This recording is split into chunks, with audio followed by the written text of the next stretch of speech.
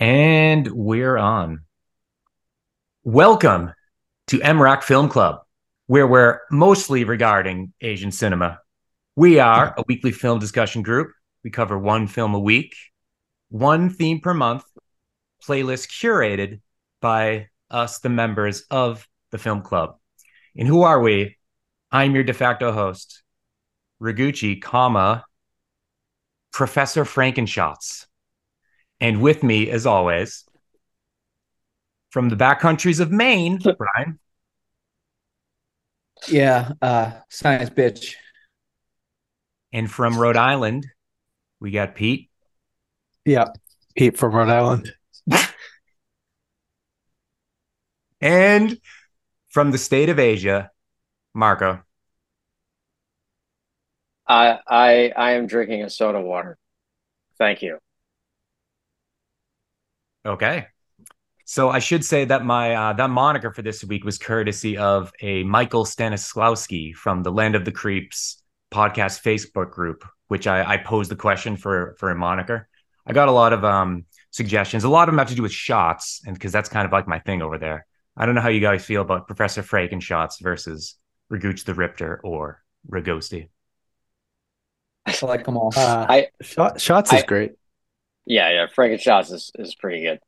Oh yeah, Awesome. I'm gonna try them out, kind of like hats. You know, each week we get a new hat.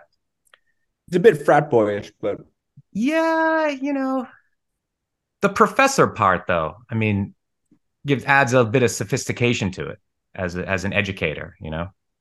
but you were a frat boy in college, so Listen, let's not go back there. We might have some college stuff actually, pertaining to this film that might come up later. Which will I'll let you sit with that. But this film, this week we got, it's a Pete month, and we got, what is this film this month? We have this week we got Shock Corridor. Now, actually, before we get to the film, I don't know if we want to talk about this is a special month because Pete's got a mystery theme, and we can get into what we think it is. I got theories, but is it something other than, Pete, just the mystery is that you're doing mysteries? That's actually it. It's just very meta. I'll put it to you this way. My slide title is the theme of the month is a mystery. And yeah, but like Marco mentioned last week, is this a red herring? To be determined, but we can talk about that a little at the end of this talk. We could talk about next week. I did throw this in the chat GPT.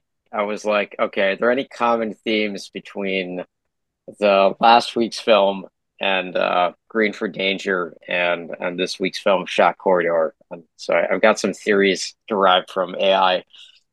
Well, we do have some one connection I see is war.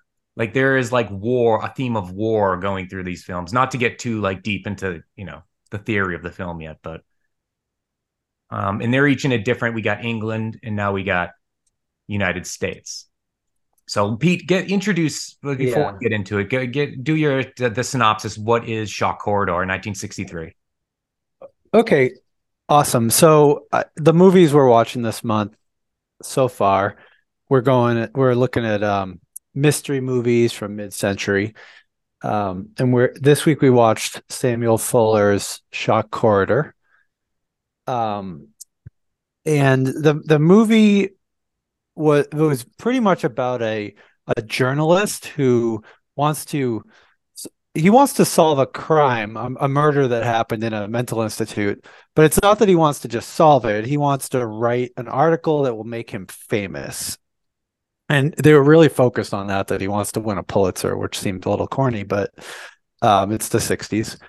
So they really put a lot of thought into this big scheme, and he actually does get put into the mental institute as a crazy, I don't know. What's the way to say this? I don't know. As a person that needs some help, right? So I think the as a technical patient. term is Looney Tunes, I believe. Yes. Yes. So the movie is about him committing himself to the mental institute, but going through this journey of trying to of interrogating the patients and people in there to solve who committed this murder.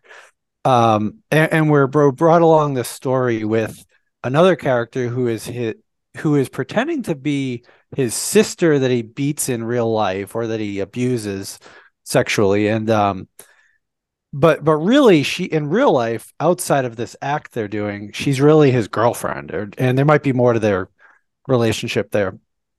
So we're brought through this story to see like the struggle, the anxiety it's causing on her and him, and we get to meet a lot of great characters, and we get to try to figure out if you can solve a mystery here. So that's my overview for the week.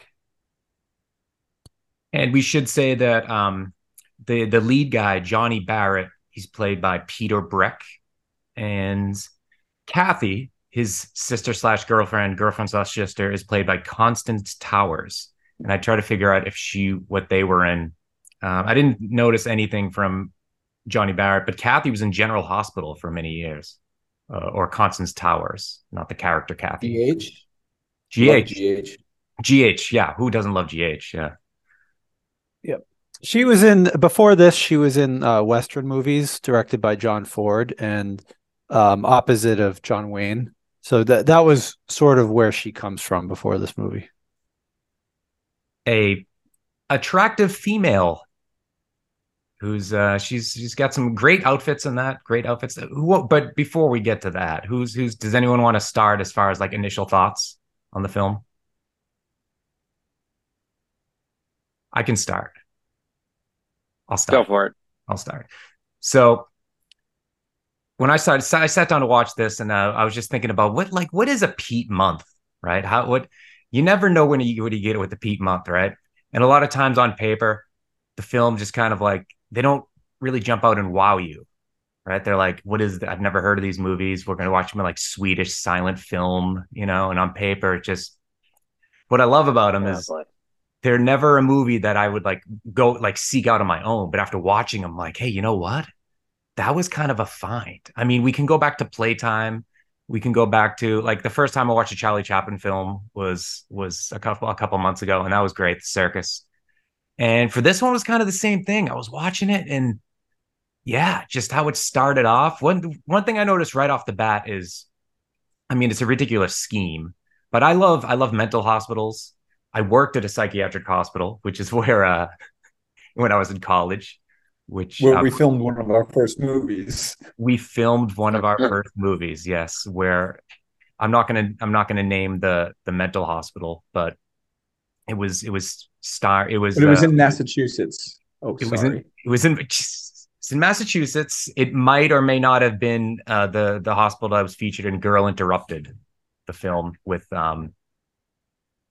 who isn't Girl Interrupted? Angelina Jolie, and yeah. But anyway, they had these underground tunnels,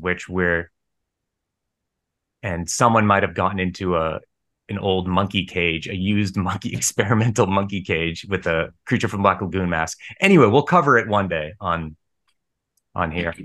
But I love stuff that takes place in a psychiatric ward, and I thought, yeah, like Pete said, they had some great characters, and I went into this blind, not knowing what it was about, and I was kind of really thrown for a loop by this stripper with like this really educated stripper. She started off talking about like, oh yeah, Mark Twain never psychoanalyzed Huckleberry Finn, and then next she's in a cabaret show, and I'm like, where is this going?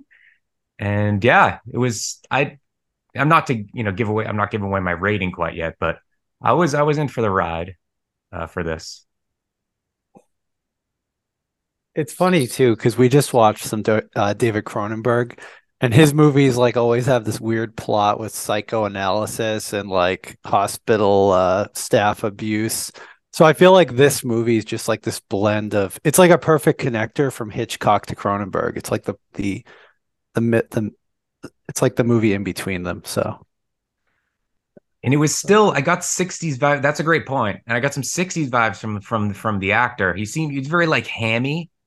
Like I did appreciate his performance, but it was kind of that like 60s more hammy role. Did he remind you of any? I'm thinking actually now that I'm thinking about it, the guy kind of reminds me of oh no, Charlie Sheen. Ebenezer Scrooge. Bill Also Murray. Ebenezer Scrooge, but Charlie Sheen. He's definitely got kind of a Charlie Sheen sort of vibe to him. I was called back to last week because you said this exact same thing during the introduction last week. Hey, didn't this guy remind you of somebody? No, but that It was was the Ebenezer. actual actor. That's different. No, that was not Charlie Sheen in this film. It's like, yeah, it brought me memories of Platoon. Really brought me back to my early childhood. Staying up late the night before Christmas watching Platoon. And he does have that. I can see the Charlie Sheen. He's got the like the smooth kind of the hair that comes out and the poof or whatever. Marco, Yeah, they what do could you totally think? do a remake. Um, yeah, I mean overall, really really interesting subject matter. How sort of accurate the portrayals were. This is not our first encounter with uh, um, mental illness kind of displayed on the big screen. Although it is one of the earliest, as I understand it. But what I did think was interesting was basically sort of the repression of the primary um, I guess trauma that was caused to the patient kind of emerging as that particular mental illness. So as they're trying to process or deal with some form of PTSD that they're having with their actual what do you call it? Uh, I'm forgetting my terms. That particular mania that they represent is and somehow it's almost like a mirror of whatever trauma that they've been through. It's also I don't know if anybody noticed this may have been the first Clayton Bigsby example within cinema. If anybody remembers episode one, season one of Chappelle Show. Oh, for sure. This, I couldn't get over that. The first black white supremacist. Um, Great sketch. yeah. So I was on an that airplane was watching this, and I'm like, "Oh man, I hope people aren't watching over my shoulder." They're like, "What the hell is going on here?" The guy's holding up the yeah sign. I'm like, "Oh, this is it. They're gonna make an emergency stop and drop me off this plane." yeah. No.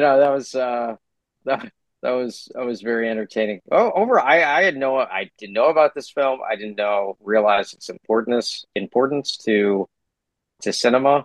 The use of both black and white and color in a 60s film and using color to represent a psychological state, I thought was very innovative and creative and overall, yeah. Again, as I've stated before, Pete, the dark horse of the film club, always choosing movies that none of us would you know ever think of.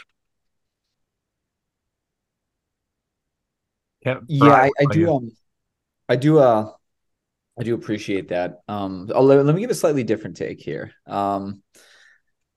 So wow, what an incredible arc that my emotions went through during this movie because I thought it was when I saw the first scene of the movie, I was like, oh, this is gonna be a solid one, right? I thought the first scene was really good. The acting was good, people were good, the storyline was good.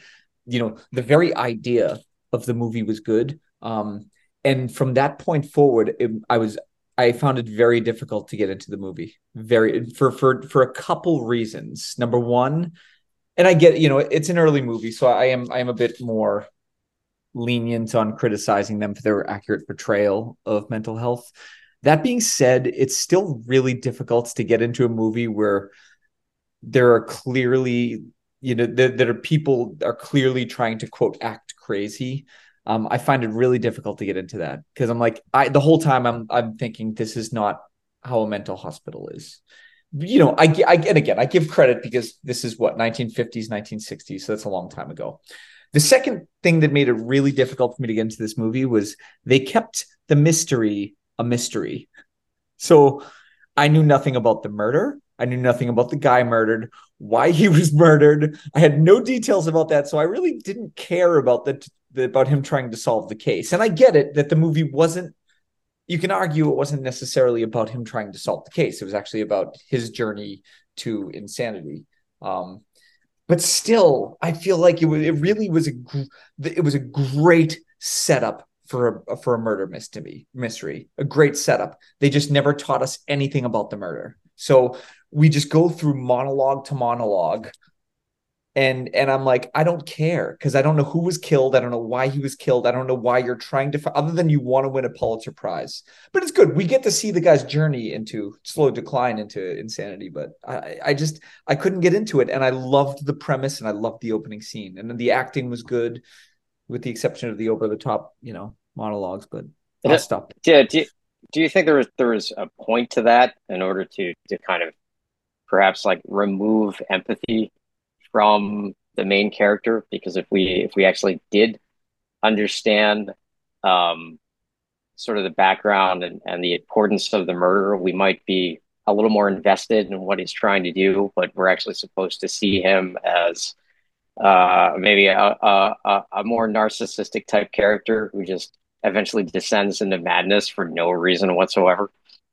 Yeah, no, oh no, they definitely, yeah, I agree, they were successful in doing that, and precisely because they particularly gave no details about the murder, so you're only invested in this guy's descent into madness. Which again, like, fine, that's the point. But I guess I was really excited to watch a murder mystery, and like the setup is great, and the entire concept of what the guy was trying to do. I'm like, oh, this is going to be super awesome. And then the murder just takes, like, the mystery just takes a backseat the whole time. So you wanted a Sloan backstory. You wanted more to know about the Sloan killing. I hesitate to say that only because I don't want to change the intent of the director, right? Because if the intent of the director was to exactly what Marco said, he intentionally did not give us too many details about that, which I'm guessing was intentional, right? You don't create a murder mystery movie and then forget to tell about the murder, so that obviously was intentional. Well, I think that is the, like you said, that was the whole point of it. I think was his descent into madness. So it wasn't really, and focus was really, really more, even more so on his descent to sadness and the other characters. I thought they were great characters. Those three crazy folk. Yeah, the three characters, the focus on them was actually another big I guess point of the movie, because they were supposed to reflect social problems in America when they spoke like sanely. You had communist hysteria, racism, and nuclear annihilation. So that was actually supposed to be the other big point about the movie, aside from the main character's story. You could also kind of make the argument that because he's in there, like you get the sense he's only in there for his own selfish reasons. Like he just wants to get this Pulitzer Prize. From there, you can kind of move on to, well, how deeply does this man understand his own identity? That his whole life pursuit is something that has to be handed to him, and what does that say about his awareness of self and respect for self, and does that lack of true identity or lack of secureness in one's own being allow for a much easier descent into the madness, because now you're getting caught up in different identities when you're actually in that particular environment. So I mean, you could also make that argument as well. Yeah, maybe this was just more of a bait and switch. Whereas, like, you get me, I got all pumped up for a murder mystery, and then all of a sudden you realize, like, 75% of the way through, you're like, maybe this isn't about a murder mystery at all. Right? And I just, Were you thrown off by the inner monologue? Because I thought that was a little corny too. But I didn't know. Do you think that was throwing you off a little bit? no, I think it was fine. You know what I didn't like? I actually thought the monologues droned on a little bit. I thought they were a little bit long. I thought, all right, I get the points. Like, let's move on. I get it. You're crazy. What next? So I thought I they actually, droned on a little bit. yeah, I was thinking maybe what he was trying to do was the inner monologue, like the inner dialogue, or him thinking to himself, was eventually going to turn into voices. That was left a little ambiguous. I didn't feel like there was any clear switch there, or it's But just but like, they okay, did now he's but they did use it. They did use the inner monologue to show you the change happening within him. I thought that was cool, where he was just like, I can't talk. Why aren't I talking right now? Just say the gun. Say it. Say it. Say it. So I personally I felt like Brian for the first half of the movie, but the second half of the movie I actually like I got into a lot more. After the racism part, I think all of a sudden like the whole movie seemed a bit more elevated and like stronger for me. So you got into it right when they started talking about racist stuff. Um, it's the hook, pretty much the hook. No, it was, but that was a powerful scene, and there were a lot of powerful scenes from there on. I'm saying, Well, I think after that first guy, and it's the second one. So the first one was the Confederate soldier guy. Oh, the communist. He was the communist, right? Was that the first guy? The one that went, it was in the Korean War. And then yeah, yeah. racism. So then once it got to that point, like, oh, this is kind of like a trend of, because this was the 60s, right? So each of those three people is supposed to represent something that's going on, like a hot topic in the country at that time. Civil rights, the Korean War, which would have just finished in the 50s. And then third one, Nymphomania, the third. let's Huge concern in the we, 50s, we're nymphomania. let's shelve the nympho talk for, because that's on the shelf for later, right? That's been given a special note for later. Yeah, that's the new segment, So, nympho. so really, this guy, this was kind of like the Wizard of Oz. This guy was Dorothy, but he never escaped Oz. He never clicked his heels three times, and He met his three friends. He visited his three different themes, but he never actually got out. yeah, there you go. There's a It's connection. the original One Flew Over the Cuckoo's Nest. There's another one. It was like a Wizard of Oz meets One Flew Over the Cuckoo's Nest Yeah. meets Girl Interrupted. Hey, I also wanted to bring attention to, is that a wooden spoon? It's a fly swatter. I wanted to bring attention to this has come up in film club before. As we know, when your partner or wife tells you that it's a bad idea, don't go there. You should probably listen to her. yeah, hot. Yeah, that's a trend in film club, because Yeah. she had all the good ideas except for the one where, hey, I'm going to give him electroshock therapy to convince him not to do this. I felt like that wasn't a good decision. Poor judgment. Yeah, yeah. Ooh, poor judgment. And also, while we're on the topic, what like doctors and police aren't able to connect that they're not related? Like I had a that was one question thing I about was this. wondering. Okay, no, Riguch. Okay, Suspend wait. Okay, disbelief. You got to suspend disbelief. no. Guys, So before no, I got something. So I was thinking, I was like, okay. okay. First, I thought this is ridiculous because how do you not know somebody as brother and sister, right? There are records, there are this, but then I thought I actually just finished rewatching Band of Brothers, and you hear about all these stories of people joining the military and lying about their age, and I'm like, oh wait, if you're able to like fool the military about how old you are, maybe there actually wasn't a coherent system of records for them to tap into, right? So maybe actually it is easy to fool them into thinking you're brother and sister. Well, that was like in the Hitchcock film when was that was it Psycho? Like she drives into the other state, and I was just like, okay, she's home free because there's no sharing of records between states at that time. Yeah. I think that I actually think that I had first criticized that, but then I thought more about it. And I'm like, I think this is probably legit at that time. So on him going crazy, what I appreciated about that was so I kind of, in this kind of movie, like, oh, he's gonna go crazy, right? Like that's what's gonna happen in the end, and he's not gonna serve the solve the murder. What I appreciated about this is he did solve it. Like he still Hmm. solved it. Like that, like there were still twists in this, even though it's like, oh, he's gonna go insane. Yep. Yeah, I Good mean, point. yeah, the confession was a little disappointing itself, but The twisty there's, ears that he was twisting Wilkes' ears until he confessed.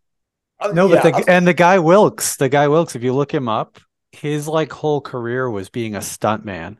So to see the fighting in the end and knowing that, wow, this guy's in his element. He's literally a stuntman that got thrown into this actor or that got this actor role. And so he did awesome there. Oh well, they yeah, needed so that for also go on.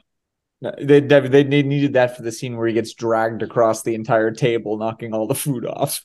I made a I note of that. I made a note of that. Of that is like a classic like gag is when you just drag somebody across the entire table, knocking the food. I was thinking this was like the They Live fight scene, like that caliber of fight scene before They Live.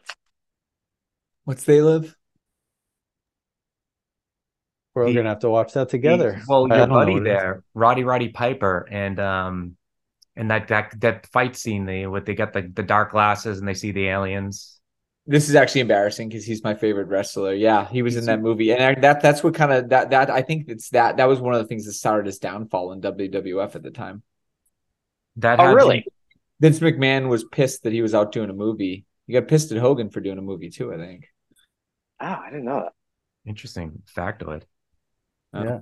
The classic line, I'm here to kick ass and chew bubblegum, but I'm out of bubblegum. Is that how it goes? I'm all out of I'm yeah, I'm here to kick ass and chew bubble gum, and I'm all out of bubble gum. Yeah, Not just your favorite wrestler, great but line. your favorite actor, right, bro? Roddy Piper. Yeah, Roddy Piper. Yeah, I mean, I did love Pipe as Pit. Pipe as Pit was a phenomenal segment in WWF wrestling. I dressed up as him for Halloween one year, 2011. For the listeners at home, the show is called Piper's Pit. Piper's Pit. You fucker.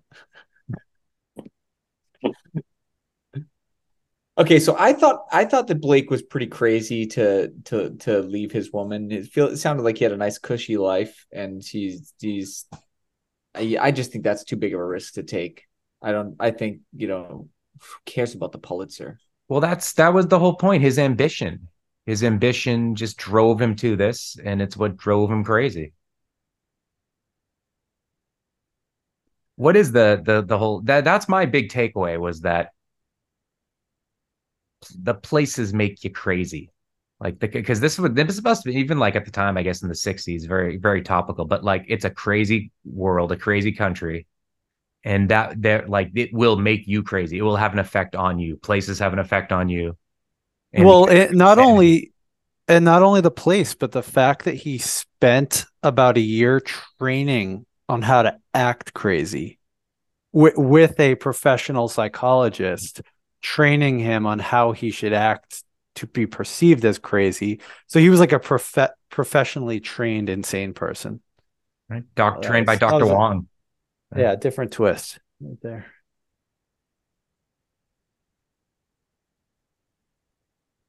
I think this is a perfect time to get to see what little segment we like to call QQ says.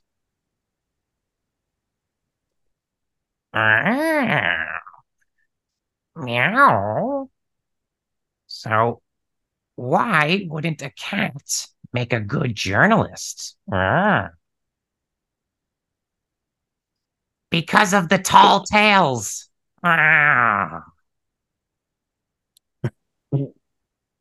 Oh, cute. What? I think my interpretation of that is that like there are tall tales, and journalists are supposed to be very truthful and not tell tall tales. But And some cats have short tails, though, I assume, right? you have to ask QQ. I don't know. Oh, She's a little. yeah. I don't know. She's a little self conscious for that pun. She usually goes blue. She went clean at least. Wait, she's got something Yeah. else to say. Wait. Is she afraid of heights? Like, Oh, fuck Pete's dog. Oh, QQ just leaning into a classic zinger. Okay, so you want to talk about the nymphos now? Let's talk about the nymphos. That's a great segue because that That's where the movie lost Brian. Brian's like, oh, awesome, murder mystery. Then he He gets acted that. a little too scared to be in a room of women like that. I'm sorry. That's just well, he was bandaged up. They did a number on him. It doesn't look like he was enjoying it that much. Yeah, they were eating him. yeah, he didn't put up much of a fight. I mean, yeah, he just kind of like laid down and took it as a presumably scratched up his face. I gotta. I mean, we can do quotes now because I have a quote directly connected to this. Did anyone else write down a quote? go I for it. probably wrote down the same Sure. quote. All right, let's see if it's the same quote. I wrote down. I used to work in the women's wing, but the nympho world got too dangerous for me. That was a quote by Wilkes, which I didn't quite. I didn't know if it was meant to be taken literally until the scene. That I was like, oh, I could see how those nymphos could be dangerous. And I love how when he's in that room trapped with them, he's walking toward another door saying, that door, it better be open. And all I'm thinking to myself is, okay, no, they're locked in a room for a reason. That door will not be open. It was sort of funny. Oh, and on that, yeah, I meant to say on that inner dialogue, I was kind of on board for that. That was a way to let us know what he was thinking, what was going on, especially because he turned into a mute, right? And you saw that, like, how do you show that in this film that he's becoming mute by him? It's like, why can't I talk? And stuff like that. And obviously he can't, he's got nobody to talk to in there, so he's just thinking to himself. So that made sense for me. I actually I forgot to look up if nymphomania was actually considered to be a uh what do we call it, an I actual don't. health. Yeah, I mean, I don't know where else they would have come up with that idea. It must have been because that just doesn't seem like it seemed like a decent sized part of the movie. So at that time, it must have been one of the societal fears, probably some like male insecurity that their wife was going to cheat on them, and so they basically took, maybe any woman who had those desires, they just simply called it a disorder. Well, and they were much more evolved at this point from previously when they just drilled a hole in your head to let the demons out. Yeah, yeah. It was at one time actually considered to be an actual mental health diagnosis. Yeah, and I would love for you to go back and find out the psychiatrist that came up with that and find out if he came up with it after his wife figured out he was a shitty husband and she just found somebody else. And then Yeah. he was The like, you know term, the what? term, yeah, that seems plausible. The I term, think that's, rooted in that's as 19th logical. century medical language, reflected the societal and medical standards of the time, which often pathologized normal female sexual desire. There you go. Boom. There it is. It's fucking male insecurity that drew that, and that probably drew out that entire quote, disorder. Okay. So can I just want to finish my thought on I just realized I never got out my full thought on this confession. I feel like the guy didn't have to confess. Am I alone on this one? Okay, fine. His ears were being twisted. Okay, I get it. But you have to realize you're working in a psych ward. A patient is attacking you. All you have to do is nothing, and you're going to get away scotch-free. So I really just didn't believe the whole I wish they came up with another way to make the guy confess other than that. Oh, let's just beat it out of him. He was smashing his head into the ground. I thought I was going to kill the guy. But at this point, all the other doctors had come around and they were now hovering over, and the guy probably should have realized, oh yeah, you know what? Well, in the moment, Bri, it's good. Looking back on it, it's kind of like when you watch a replay and you're in sports and you're like, oh, that was clearly a bad call. But at the heat of the moment, he can't react that way. He didn't know that those doctors were there. I don't know. I get, but still, when I feel like when you commit a murder, you're not, you really commit to not telling anyone that you murdered somebody. Well, nobody twisted his ears. Yeah, right. Twisting a the ear. Also, Bri, throughout this movie, you get the idea that there were like 5 witnesses because everybody he asked saw it happen. Yeah, I saw who did it. Yeah, apparently he just did it in front of all the patients. 3 witnesses. They were hiding on the table? Yeah, they were hiding. Oh. Okay, let's see. I'm looking at so I got another note. I got a guy, one of the guys said puberty. Yeah, I got that one. Yeah. Was that Bowden? Was that his name? Dr. Bowden? Yeah. I think so. We were one of the doctors, and he was one of the doctors. No, but was Bowden the big guy? I think Bowden. That's what I was thinking of. I really like the big guy. I have as he interrogates Dr. Bowden, he loses. Oh, maybe I don't know. Dr. Bowden loses control of his voice. Oh wait, Dr. Bowden. Yeah, I'm not sure actually. I should know this one. We should all know this one. I have IMDb. Which movie did you guys watch this week? Playtime. Good. Okay. Like there was the first guy he interviewed. This is another thing. He interviews Trent, right? And he basically takes one shot at this. This is his very first attempt. And Trent gets all the way to the point where he almost tells him the killer's name. And then the detective, or then the reporter is just like, couldn't get it. Okay, on to the next guy. And it's like, yo, I feel like you can work on this guy for a couple more minutes and get that name. Yeah, he just kind of gives up after that point. That's a good point. He's right there. With such minimal work, he got right there. Again, I think the mystery was secondary to the rest of the. Really was not even second, like tertiary to the rest of the movie, which maybe is why I enjoyed it so much. I'm not as not a big mystery fan. I did find it. I did enjoy how he, right before they have their moments of clarity, their brief moments of clarity, it switches to color. That was interesting. Why do you think they did that? Apparently, I know, like, technically, it was stock footage because you couldn't record something, I don't think, in color and black and white. So there was like it was stock footage from that Buddha in Japan. But yeah, like the reason as to why they did it, I don't know. Does anyone have any theories? I don't know. I just thought it was just a way to indicate that they were, I mean, those sort of like brief lapses back into sanity, where they could actually have a realistic view of their own life and what they were going through, and then it would switch back to the black and white, which is a sort of kind of muted interpretation of reality. Worked for me. Okay. We're dumping our quotes now, or we're not quotes. We're dumping our notes. I think we're doing a note dump, and then we'll transition into final thoughts and ratings. All right. I like the note dump. I actually kind of like that as a section. All right. Here's a note dump, right? So when the reporter, the doctor, so Wilkes punched the reporter in the face, and the guy then fell into the bathtub.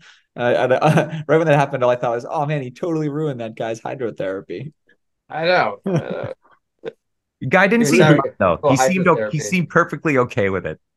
You see, he wasn't phased. He He was not wasn't. phased at all. We can trade off note dumps. So we haven't talked a lot about Samuel Fuller, the director. He was, according to IMDb, he was a reporter at the age of 17. He was in charge of the events section of the New York Journal, and he was the youngest person ever to be in charge of the events section. And he was a bit of I watched an interview with Constance Towers, who played Kathy, and she was Oh, praised. what's that? Did you watch that on YouTube? Yeah, yeah. Oh, that was great. She was Yeah. praising him for like he knew exact like this shoot took 10 days. So he knew like exactly what he wanted to do, and he just kind of like boom, blasted through. It was all done in 10 days, and it was also done all in one like stage, like one location. There was no outside locations or anything, which I thought was pretty cool. And he would if he wanted to get people's attentions, he would shoot blanks out of a gun just to like surprise everybody on the set. He would just shoot up in the air. Unnecessary. Unnecessary. No, it worked though. It seemed to work. Oh, I'm sure it worked. He was a bit of a character. The other thing I noticed, the other tidbit I saw online is that when they did that scene at the end with the rain and the lightning and everything, that scene actually ruined the whole set. So I don't know if they had to film anymore after that, but That was the last scene. Yeah, I did it right at the end, and it was done with fire hoses, I guess. okay, nice. Another thing she said in that documentary is that the corridor wasn't as long as it appeared. So he would have like really short people walking in the background, so you'd think they were farther away. So Yeah, and there was one part of the movie. Did you notice there was one part of the movie where a couple really short people were like walking back and forth really slow, but in like a comical way. So I don't know. I guess if you watch this movie a couple times, you probably notice what's happening in the background. Find some nuggets. Cool. All right. No dumps. No dumps, Marco. Yeah. The first dining room scene when he's complaining that they don't have forks and knives because they'll hurt each other, but they have wooden spoons. Cue stereotypical joke about an Italian mother. For the wooden spoon, one of the most dangerous weapons in existence. Wait, but there's also that George Carlin sketch. Remember, you ever hear that George Carlin sketch? Who's like talking about who's like weapons on an airplane. It's like they don't bring you a knife or a fork, but they bring you a spoon. But you can like carve through a pilot with the spoon. You can do a lot of damage with a spoon. Yeah. Yeah, that's true. Also, the character of Pagliacci, I mean, that's got to be one of the most terrifying roommates to have. I mean, he looks at any moment, he could just strangle the guy. Which guy? Pagliacci, the large gentleman, The opera singer. in the middle of the night, attempts to sing opera. Oh, okay. So that wasn't Bonin. Okay, I get. That's why I was confused, or I get that. But that was Pagliacci. Yeah, that was great. Yeah. He reminded me of a talk about UMD throwback. If like Joey Sticks had let himself go, he would look like a Pagliacci. I mean, that would have driven me insane every night in the middle of the night being waken up by a dude calling himself Pagliacci. I mean, that sleep deprivation is a form of torture right there. I mean, It is. Yeah. You can't go to sleep knowing that's going to happen. Will he help and him then sleep with the gum and the whole we all chewing know. gum scene. Yeah, we chew your gum and it relaxes your muscles, and then it relaxes the rest of the muscles, and then you go to sleep. Great way to choke on gum and die in your sleep. Yeah. But I did like. I mean, it seemed like he was buying into it, right? And you kind of got. This connects. That might to have been my self-preservation, though. He might have just been like, "All right, I need to appease this guy." But then 'cause he's towering over me. at the end, when Pagliacci went back to sleep, you saw him like kind of like chewing and feeling his chin, like he was by himself, and it kind of lingered on him for a bit. There were times when it would linger on his face when there was nobody around, and that was really what, like when Kathy try to kiss him when she was visiting, and then he just like threw her away. But then when she left, he had this look in his face, like he was confused. That's just the way I saw it. But there was in connecting to Breck, one of my notes was that I got off IMDb was that he had to be hospitalized due to the physicality of the role after, because he just threw himself around so much. I guess Oh my God. he was actually injured. What a weakling. What a pussy! That's really. I actually just read that during the filming of Rocky IV, Sylvester Stallone had to be hospitalized because in an attempt to make the scenes the boxing scenes look more real, he had Dolph Lundgren actually fight him. Oh, that's one way. And That's they had to practical take him to effects. he had to go to the hospital because his heart was getting slammed in the back of basically the back of his rib cage, and it was causing some kind of cardiovascular restriction. So We'll get yeah, there when we talk about Rocky Month, future film club month. where we watched Uh, the Rocky movies out of order. so Just look at it. I you're muted. I was muted, but I said right after Police Academy month. Right. Yeah, of course. So is anybody familiar with the documentary film Titicate Follies? So Titicate Follies, which came out a few years later, 1967, was basically a 1967 American documentary film directed by Frederick Wiseman. It provides an unflinching and stark portrayal of life inside the Bridgewater State Hospital for the criminally insane in Massachusetts.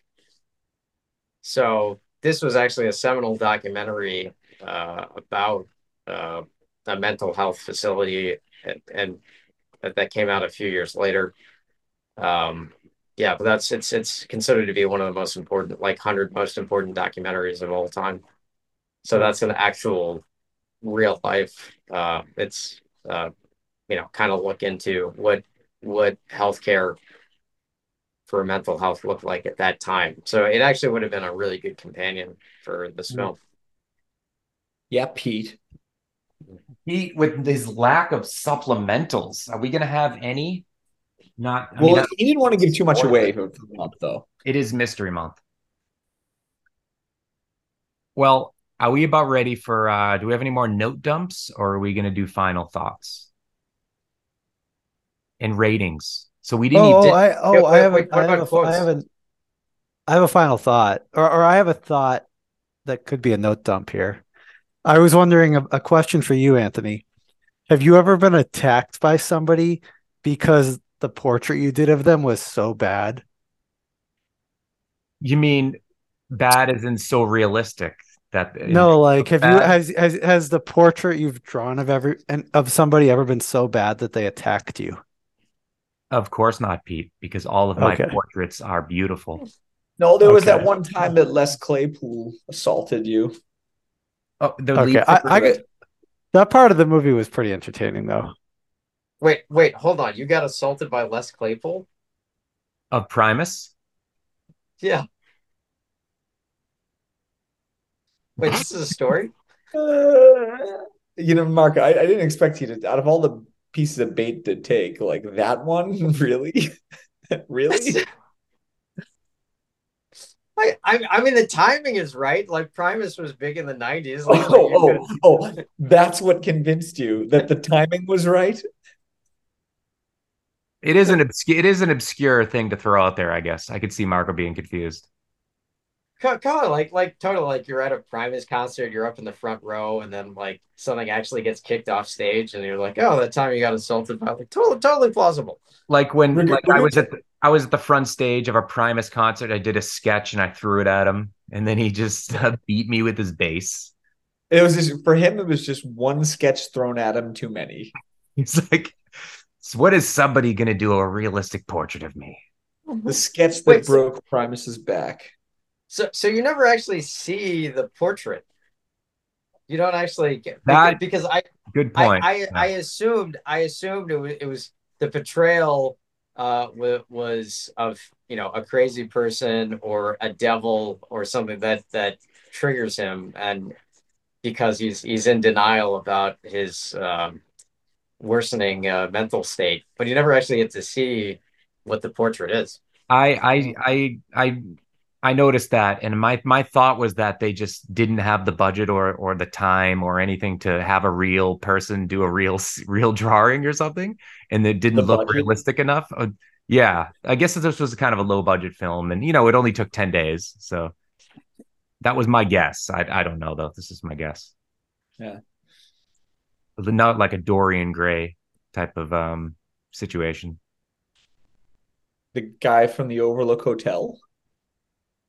Dorian Gray, there's like it's like a Oh, classic great. Oh, no, during Grady. Sorry, that's Grady. Dorian Gray. I Yeah. get it. So for ratings, We're Hold really on. losing our credibility here at the end of the at the end of the meet. Wait, I gotta get my quote out, which I'm surprised nobody else brought up. My favorite quote from the movie: "I am impotent and I like it." all There we right. So go. what's the quote, Marco? There's the Thanks, Brian. I got a couple quotes too. Do you guys have any? no, go for it. Okay, so one of my quotes is no more race riots in the corridor, all right? Okay, that's one quote. That sounds like something I would say at school. Every week. Every week. Another quote is when he's talking to the guy who's afraid of nuclear war, and the guy's like, when the guy was actually in like the state of sanity, he goes, "I cannot live with a 2 week notice, so I've stopped living." Those are my two quotes. Great quote. That was a good one. That's a great quote. And that's going to lead us into final thoughts because that I'll start because that kind of reminded me of what I was my final thoughts about the film. So I saw this as when I had my final reading of the film go a couple ways. It's like the fragility of the human mind and how easily it can break and how your environment can actually cause that. And this is really about the current events at the time. And like I said before, America will make you crazy. America is crazy. And on top of that, love the characters. Love that first guy. That performance that guy put on in the hallway. The communist, the defector. Loved all the performances. We didn't talk enough about Kathy's amazing body and singing voice. We're Great not going to film. talk about her amazing body. Did we not? Was that when I stepped out when I went for a poo? Were you guys talking about that No. nonstop? But I loved it. I loved the film, and I'm gonna give this. We didn't talk about what our rating thing was gonna be, but I guess 8. It went up actually. Went from like 7.5 up to an 8 out of 10. Colonel Mustard's with the candlestick in the library, since it's Mystery Month. Marco, final thoughts. Uh Final thoughts. Again, I think for its time, important work for tackling those issues, in terms of accuracy of mental health, given that the profession itself has changed quite rapidly even in the last 10 years, and we're always learning something new. I think it can be excused for any shortcomings in the actual accurate portrayal of mental health issues.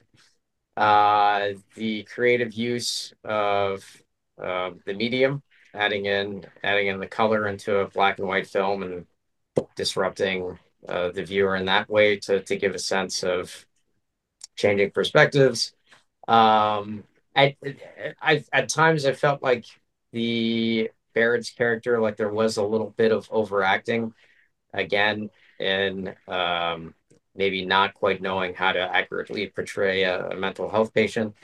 But overall, again, another film that I never would have thought to watch on my own, that I feel like I am a more well-rounded person for having watched it, I will give it 7.5 Xanaxes out of 10.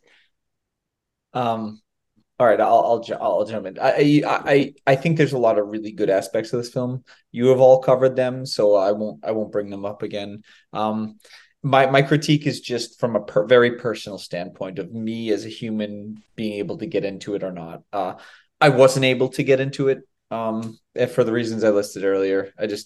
The depiction of mental health. And Marco, I do agree with you. You know, this happened a long time ago. This movie was made, and you can there are some things you can excuse, but just for me, I wasn't able to get into it, and I thought that the monologues were just too lengthy and too over the top.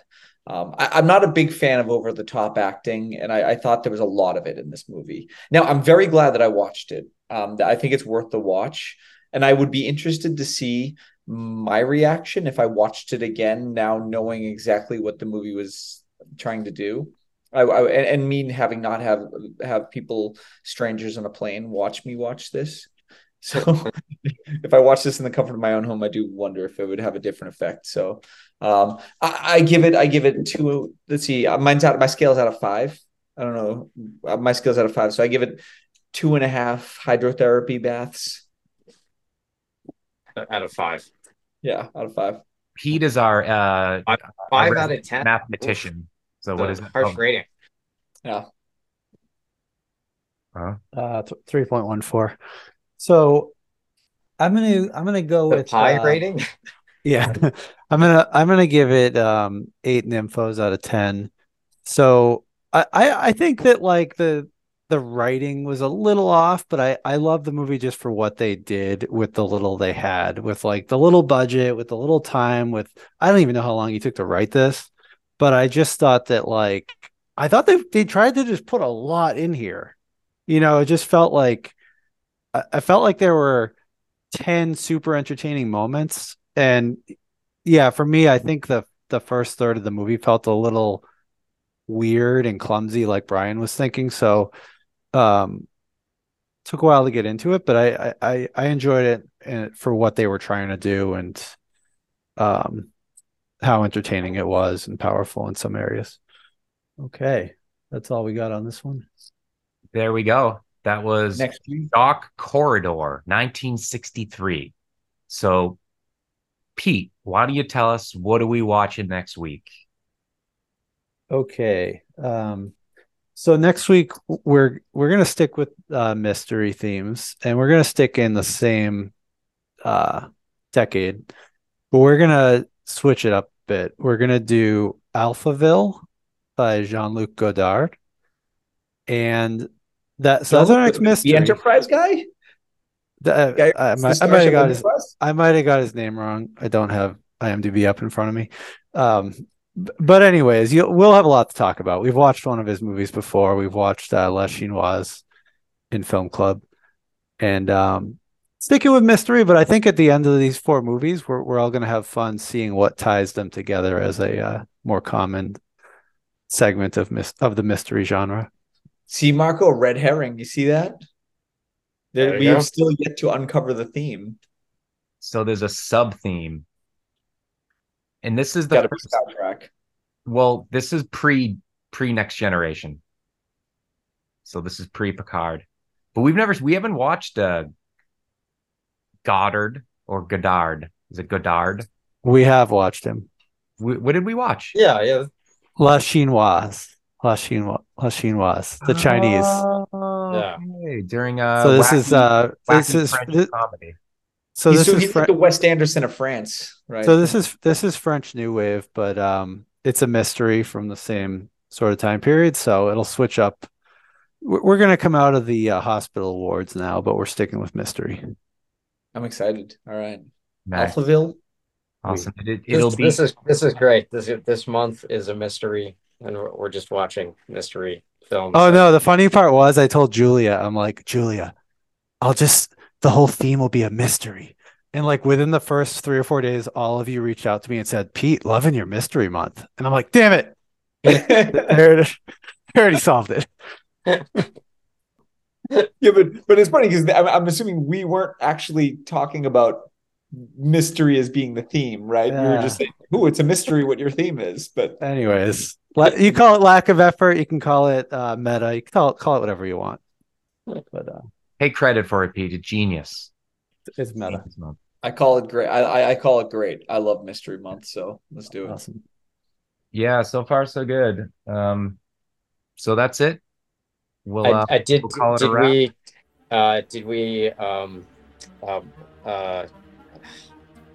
What does MRAC stand for, Riguchi? We said that. We already said that. We said it at the top where we are MRAC Film Club, where we're mostly recognizing Asian cinema.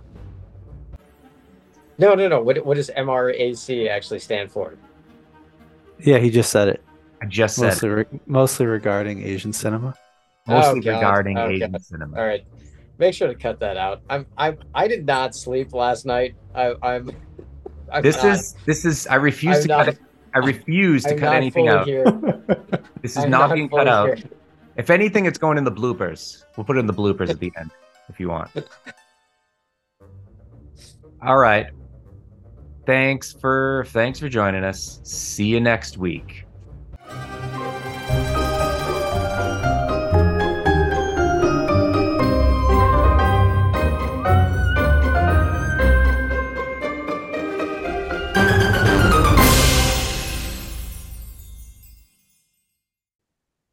I gotta come up with like a closing. You know they can't Proper- see you proper- when you're. I know This when is I the lean camera. forward, maybe they can hear me We're better. still recording, right? Yeah, We're you still are. recording. We're still recording. But before we stop, I just wonder if Marco had any critiques for my intro. Was the intro better this time? A little bit, Yeah, it was a little more natural. a little more natural. Because as an intro, there's gotta be like a constant. It's got to be a constant kind of script thing. No, it doesn't. But I'm making it that. So then just say that it doesn't have to. You're making it that. Well, have you listened to other podcasts? They have like an intro thing. Never. All right, no, but anyway, if you think of a good closing, see you next week. Yeah, that works. I think the outro has been a little rough here, a little bumpy. The outro is bumpy. The outro is definitely bumpy. This will go we'll edit it in post. It'll go in the bleepers. All right. Awesome. All right.